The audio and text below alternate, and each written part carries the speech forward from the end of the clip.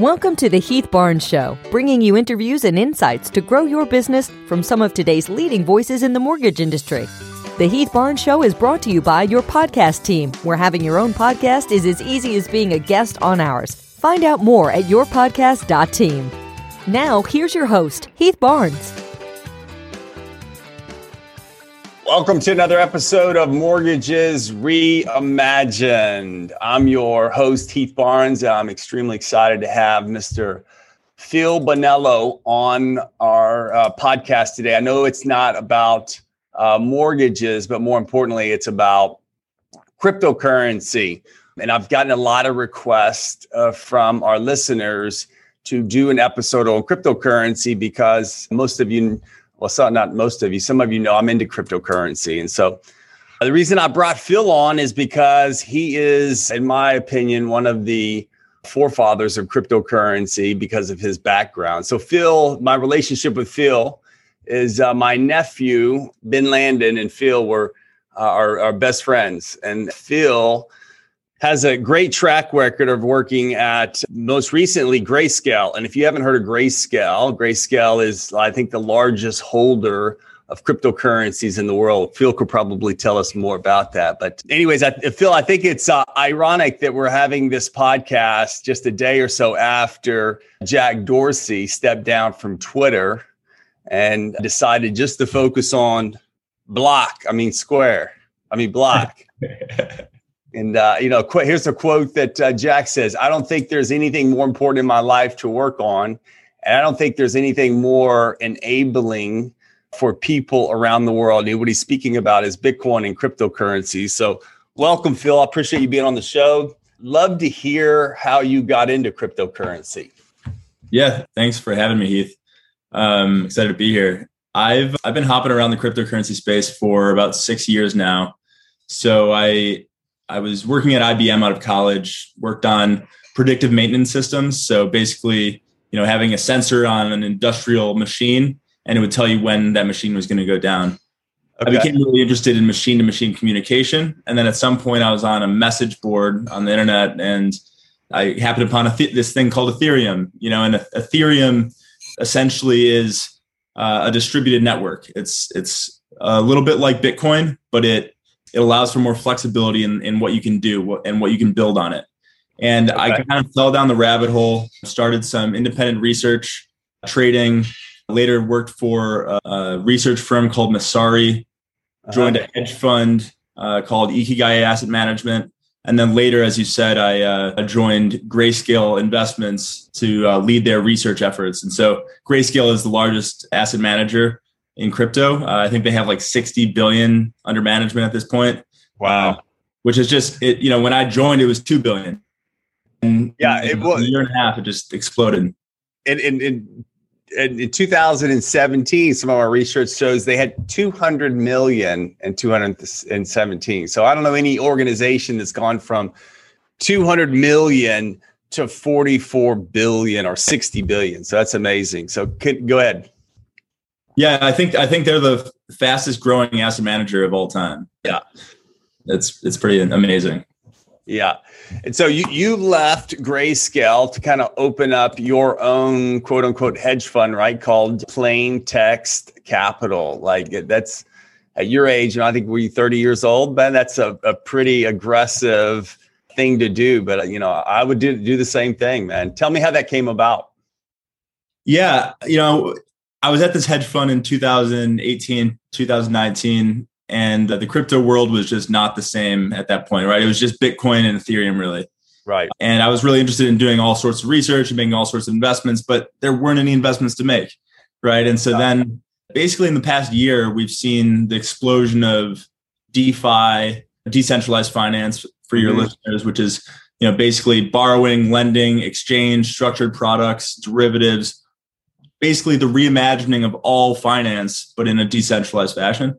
Yeah. And then we've seen kind of Web3, which is it's a large encompassing sector, but it could be distributed storage.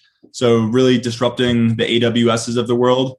We have things like shared compute. We have NFTs now and content monetization. there are just like so many different sectors that are investable. And it made me want to get back into the investment side of the business and, put together a thesis, put together a strategy, and really, really get out there. Yeah. Yeah. And so, what do you say to the people? I'm sure it happens to you as well. They're like, I think I'm too late. I'm too late to investing in Bitcoin or cryptocurrency. Like, what would you say to someone like that? Yeah. I mean, I think you're definitely not like, people aren't too late to learn, right? From an investment standpoint, this is a very volatile market, very cyclical. And so it's tough to time correctly, but it's definitely not too late to learn. And I'd say probably 1 to 5% of the world is actually pretty knowledgeable on crypto at this point, right? I think we're still in kind of the 1997, 98 area if we're comparing it to the .com boom. Yeah. And so there's still a lot to learn and a lot to build, right? The user interfaces, the user experience just isn't there yet, and we haven't seen adoption at scale. But it's definitely coming.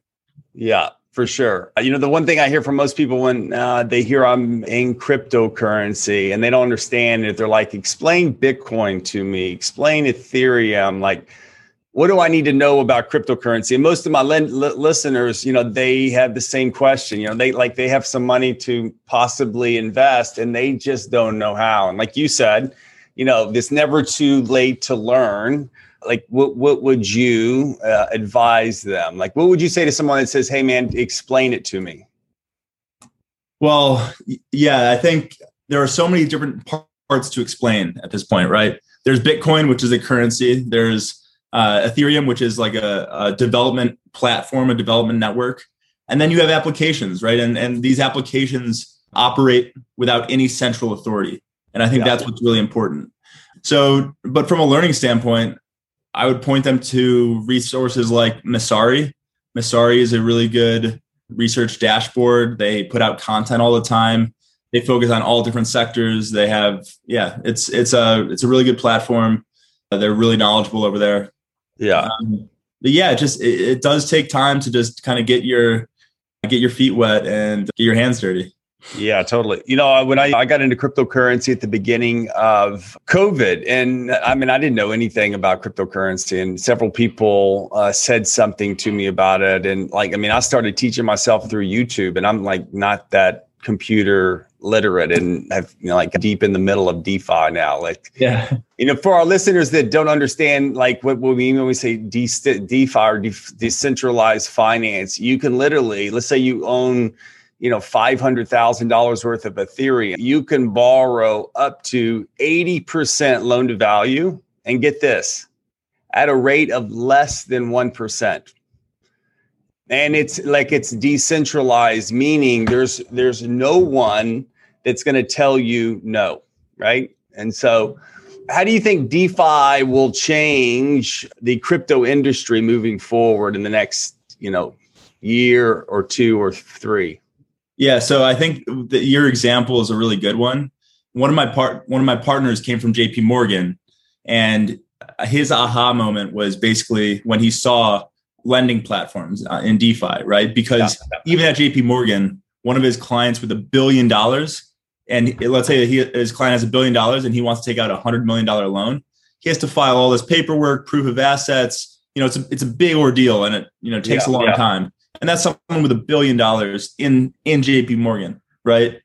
And like you said, with DeFi, you don't have to ask anyone's permission. You can just go in there, and as long as you have the collateral, you can take out a loan, right? I think it was a great example. DeFi to me is sort of the necessary infrastructure for the rest of commerce to exist in crypto, right? Mm-hmm. So when we think of finance, isn't like a sexy thing typically in a day-to-day life, right? You're not like just going on. And I mean, now I think it's become a little bit bigger a deal recently with speculation and meme stocks and stuff like that. But like borrowing and lending and structured products, like that's not an everyday tool for everyday people, but that is back-end infrastructure, I think, right? And will support commerce generally, right? Like that's really what finance is about, supporting commerce. And so I think we'll start to see all sorts of commerce be built on top of DeFi, and DeFi is like those liquidity rails. Mm-hmm. Yeah, I think if I was going to do an analogy, it's like if you want to get in the finance business, like with the stock exchange and loaning out money, you've got all these regulations. But if you want to be your own bank in the crypto industry, you could be your own bank and loan out your own money and make insane returns. And I don't think people understand or have seen this side of cryptocurrency like you and I have. But I think the banks are definitely nervous about it. And so, I mean, I think for people that say, I'm too late, I think, moving forward, no. It's still very early for sure. Yeah. So one thing I talked to Phil maybe a year and a half ago. And I don't know if you remember that conversation, Phil, but your advice to me at the time was, I was like, what should I do, Phil? And you're like 50% Bitcoin, 25% Ethereum, and then 25% like altcoins. And man, I wish I would have listened to your advice. And I'm taking your advice now, but I have changed it. I'm curious for people that are listening, like how much Bitcoin do you think they should have? How much Ethereum? How much altcoins for someone that's actually maybe dabbling in it? And so, yeah, absolutely. I definitely, this isn't investment advice. So, I just want to caveat there. Yeah. But I think they just lie at different levels in the risk spectrum, right? Bitcoin's been around the longest. It's the largest market cap asset. I think it's reasonable to assume that it has the highest probability of being around, in the future. Ethereum's, kind of second oldest, like major crypto, second highest by market cap. I then think that's the second least risky. Like it's the most conservative. And then, I think you certainly can make outsized returns dabbling in kind of the alternative assets in crypto, but it's hard to weed through exactly what is good out there. Right. And so I think I usually steer people towards the more conservative end of crypto until they're really, really comfortable with what's going on. And they've been through some market cycles, right? I think crypto it's insanely volatile, which is great on the upside, right? That's why a lot of people love it. But it's also pretty brutal on the downside if you don't have a risk management system in place. So I think it's just important to have that mentality, have a risk mentality. Yeah, for those people that say, it's just too volatile, right? And I mean, how do you respond to that when people say that's too volatile, Bitcoin is, or the crypto market? Yeah, well, I think certain people have to deal with it differently. Some people, they should maybe dabble and get in 1% of their net worth. And then if that disappears, they're not going to be super upset. Right. But then as they continue to learn, like that 1% might turn into 5%. And then they're going to be incentivized to learn more and dig in more. Right. And then others, like people who are young and, can take on more risk, that volatility is opportunity, really. Yeah.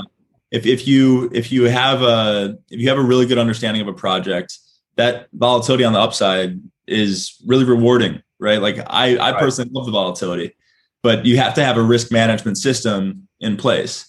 Like I personally really like the methodology of trend following. And so, people have different methods for implementing trend following, but a simple method is just taking two moving averages on a chart. And when one crosses above the other, you buy. And when it crosses back below, you sell, right? And it's like a very simple, unambiguous methodology for managing risk. Okay. Trend following. Okay. Yeah. Just very simple, but it's something that has been used, for 150 years now. Right. There's no magic there, but it will make sure that you don't lose all your money. Yeah. When somebody told me, yes, Bitcoin and the crypto currency market is volatile, as would the stock market be if it was open 24/7, 365. And, the stock market's governed, a lot of it's governed by the SEC, and they have so much in leverage you can take out. In the cryptocurrency, there's no one governing, and you could take out an insane amount of leverage, which causes all of this volatility. And as of late, they brought out the futures contract as an EFT, which is makes the market even crazier. But back to your point on the market cycles, can you go through, like, for the listeners, like every year there's a 4-year cycle, what that's about? Yeah, so some people will talk about a 4-year cycle relative to the Bitcoin halving. So for those not familiar, Bitcoin has a emission schedule of Bitcoin, and every 4 years that emission gets cut in half. And so people speculate that causes a kind of a new bull market. Right. I don't know if that's true, but I do know that we have gone through multiple kind of boom and bust cycles in crypto. Yeah. And it's been really educational to be around for those, right? Because you experience this insane volatility in the matter of years, whereas in traditional markets, it's more like, a decade plus where you see these boom bust cycles. Right. Yeah. And so I'm not sure, exactly how to explain it, but I think a good way to think about it is, like, new technology comes out, which creates a story and creates buzz. And then that creates price increases, which creates more buzz. And then new stories come out around those price increases. And it's kind of a positive feedback loop until the prices have become so apart from fundamentals or like a rational story, right, that, they start to collapse and there aren't any new marginal buyers. Yeah. And so that's why I like trend following, right? Because, like, if things are going up, hands off the wheel, let it go up. But if they're going down, same thing, hands off the wheel. All right. Maybe I'm wrong here, but let it go down. I'm just going to wait for this to settle itself out. Yeah. Cause it's a very cyclical market. Yeah. And so is that the main strategy you use when you're investing, is trend following? Are there other strategies you like to use for those people that, like, want to get into cryptocurrency and want to learn about it? It's I'd say it's a very easy risk management strategy. And then something else that, I like to keep track of is, you mentioned the leverage in the market in crypto. Right. So there's a product called the perpetual swap in crypto, and the perpetual swap has a funding rate. It's basically the financing rate to hold a long or a short position. Okay. So when you're long a perpetual swap contract, sometimes when the market's super over leveraged, you'll have to pay 150% APR just to hold that long position. And to me, that's a signal that there's way too much demand for those levered products. Yeah. And you probably want to, tread carefully. Yeah. Same on the short side. Sometimes the funding gets negative, and by taking a long position, you'll get paid to do that. That's typically a signal that you probably want to be in the market, right? So it's the idea of, like, take what the market is paying you to take. Yeah. And so when financing is super high, you probably want to be careful. When it's super low, you might want to be, a little more aggressive. Yeah. Can you talk about the different sectors right now that are in the crypto space? What those look like? Yeah, sure. And so, I think you said that you really got into crypto after COVID, or when COVID started. Correct. I think a lot of people kind of jumped in after, $4 trillion were printed. And I think that relates very well to Bitcoin, because Bitcoin has a fixed supply throughout it's that there will only ever be 21 million Bitcoin. Mm-hmm. And that's in contrast to the ever changing and ever growing money supply in basically all countries, right? Central banks have their hands on the wheel, and they're taking us for a ride. And so I think a lot of the Bitcoiners, they're interested in Bitcoin because it's this money that can't be controlled by a central authority. So I think that's like one main and big area, which is just currency, right? Or it's like a money. And then, as we talked about, DeFi is a huge sector that has grown, and that covers anything from exchanges. So, like, there are basically P2P or person-to-person exchanges. Again, no central party that is coordinating that exchange. Person-to-person lending, structured products, derivatives. So I really think, like, a lot of people use Coinbase today, right? Or they use Gemini or whatever it may be. you can start to do basically everything that you do on Coinbase or Gemini or FTX on these decentralized platforms. It's the user experience is, lacking a little bit. At times it can be expensive, but we're moving in that direction. And then I think the final area, and it's a big area, but I mentioned that, DeFi is kind of a building block for the rest of commerce. And I think we're starting to see the rest of that commerce be built out. I think a big part of it is just content creation. So I mentioned NFTs, which are non-fungible tokens. Mm-hmm. All that means is that there's a unique signature tied to a unique item, right? It's like having a signed baseball card or a signed basketball or something. That is like the only one of those, right? And it hadn't been duplicated. Like it's like the fraudulent with like what you said on a baseball card. Like there's no way to create fraud with an NFT, right? So yeah, I mean the digital signature is that unique digital signature. It can't be forged. And so that digital signature has to point to something, right? It has to point to a piece of content. And that content is now being stored in many cases on decentralized storage networks, which I think is really cool. So you start to see these different pieces of crypto fitting together, which is very cool. And then, streaming music, for instance, artists have notoriously been underpaid, like on these streaming platforms. And so now artists can launch NFTs, which are music NFTs, right? So they can create their distribution schedule, right? They can make one song that only gets sold to one person. They can create 1,000 songs that get sold to 1,000 people. They can create infinite songs, but that distribution experience is from the artist to the user, not from the artist to a label to a streaming platform to the user. And so they own that user experience and that ownership experience, which I think is really important. And I think we'll see all sorts of media, all sorts of content creation be disrupted. Yeah. It's really giving the power back to the people. And you talked earlier about, inflation. And it's when you started talking about it in Bitcoin and have a limited supply, I remember about 10 or 12 years ago, I just happened to jump in the cab in New Orleans, and with Ron Paul, my wife and I, literally total luck. And I didn't really know him very well, but we got into a conversation. I'll never forget this about the debt. And he told me, again, this is like 10 or 12 years ago.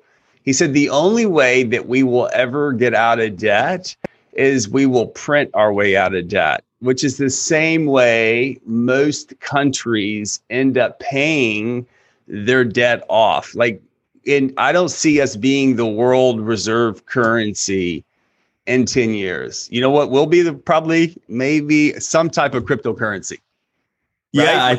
Yeah, so Ron Paul is he's a legend in the Bitcoin community, right? Because he had that foresight to basically say, the only way that countries get out of debt is to debase the currency that denominates that debt. Yes. And that's what every country has done throughout history. Every government has done throughout history, really. And so it'll be interesting, like whether it's Bitcoin or Ethereum or some new crypto, or I think some people talk about central bank digital currencies as being the potential way to take over. But a central bank digital currency is no different than any sort of fiat currency. The reason being, it's still controlled by the central bank, right? And so since it's still controlled by the central bank, it will be printed, or the supply will be expanded in the same way that currencies are right now. Yeah. So I think it's also important for the listeners to talk about, you were talking about currencies. I look at most of the cryptocurrencies, not really as a currency, but more as assets, meaning you can use them to buy things. Like you can use Bitcoin or Ethereum, but the ultra wealthy in the world, what they're looking for is trophy assets. A trophy asset is something that's always going to go up in value. You can borrow against it. There's nothing's going to impair it. And so whenever someone says, hey man, should I, how can I buy stuff with this? And I'm like, think of it as a savings account that you will have forever. You should never take it out of the market. Just, learn about it. Like you were saying, in crypto, learning is, makes you powerful, and it also will help you in your investments moving forward. So anyways, I just feel like it's the future. And I think some people take issue with the currency part of the cryptocurrency, right? Yeah. And they get stuck on, well, I can't spend it here, I can't spend it there, or I don't believe that Bitcoin will take over as, the global reserve currency. And that's all fair, but that's only one part of crypto, right? Like I said, there's DeFi, and then there are assets that represent DeFi. And those are more equity-like assets than they are currency.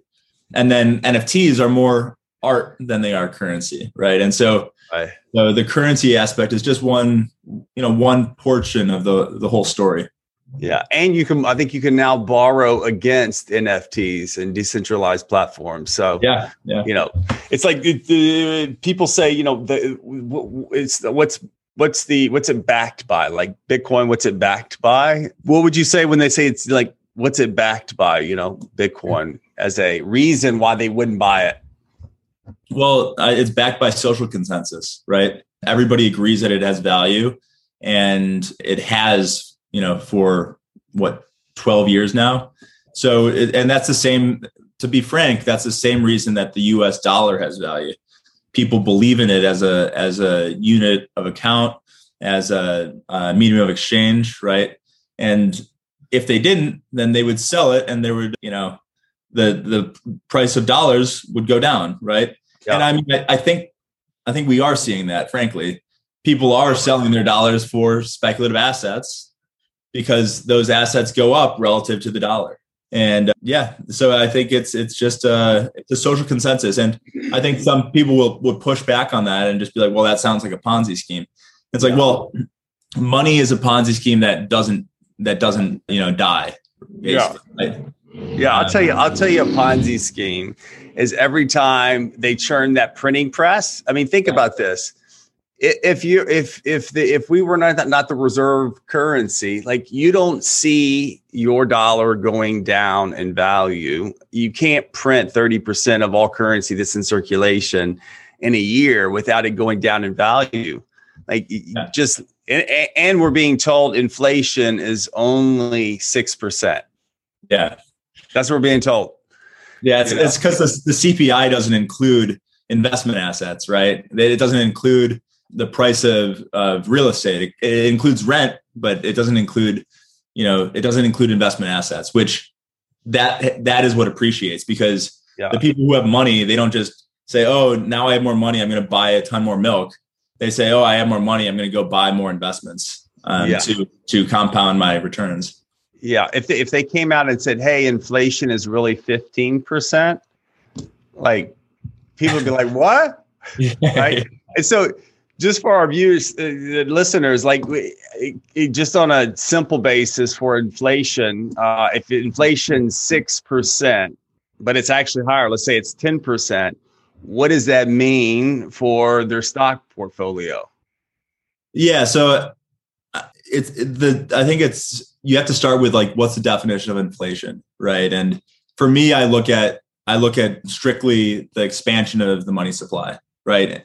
I want to outperform the expansion of the money supply, because otherwise, basically, I feel like I'm getting robbed, right? And so I think we saw 26% of all dollars ever printed in the last year and a half, right? And so to me, that is the true measure that I kind of index against. Mm-hmm. And so when you think of it in that term, you have to outperform 26% to make sure that you're not losing money. And when you look at equities, I think they're up 25 to 35% or something in the last year and a half. I don't think it's a coincidence that that's the number, right? Because it's not about the numerator, it's about the denominator, and the denominator is getting debased. Yeah. I mean, that's a great point. I think everyone's looking at their stock portfolio and it's gone up like 25 or 30%. And so they don't really care. But, what they don't look at is, okay, well, tell me this. How is it that half the nation was unemployed and we immediately had a correction, right? Yeah. That's when I started listening to some YouTubes by Michael Saylor, who, for those of you that don't know Michael Saylor, he is the CEO of MicroStrategies and really the first company to start, buying Bitcoin, as a hedge against what was happening. So how do you think that's going to affect the market moving forward? Corporations getting into taking their dollars and buying Bitcoin as a hedge against inflation, or to put their dollars in? How's that going to affect the market? I mean, I think it's a huge, it's a huge positive for it. On what time frame that happens, I'm not sure. We've started to see it happen, right? I think Square started to buy Bitcoin for their balance sheet. MicroStrategy is basically their entire balance sheet is Bitcoin. I forget some of the other ones. I think Mass Mutual purchased some Bitcoin for their balance sheet. Yeah. So there's a wave that's just beginning, I think, and crypto is a small asset class relative to how much wealth there is in the world, right? And I think as more businesses really start to get into using Bitcoin and using crypto as a reserve and as an investment asset, it's going to be a pretty big deal. Yeah, moving forward. Well, man, I appreciate the time you spent with me today. I'm sure I'd love to have you back in the future, man, having somebody like yourself. And if for those of you, I'll put his information in the show notes. But for those of you that might want to invest in cryptocurrency, Phil's done a great job so far with his hedge fund. And so, anyways, I'll put his information in there, and appreciate your time. And anyways, how would people be able to contact you if they're not in the show notes? Yeah, sure. Twitter is usually a really good. That's kind of where crypto happens. A lot of stuff happens on Twitter. So my Twitter is just Phil J. Bonello. Simple enough, and then email. So you have my email, and so thanks for having me on. It was great talking crypto, and would love to come back some other time. Yeah, thanks. I want to acknowledge you for being curious. One of the things I learned about you is what got you into crypto is you were curious and you're a constant learner. So I acknowledge you for that. And man, I'm looking forward to seeing where you're going to be in 10 years, man. I'm going to be watching you. So thanks for being on today, Phil. I appreciate it. Appreciate it, Heath. All right. And there you have it. Another great episode. Don't forget to check out the notes at heathbarnes.com. And you can find out more about all the ways we can help you at heathbarnes.com.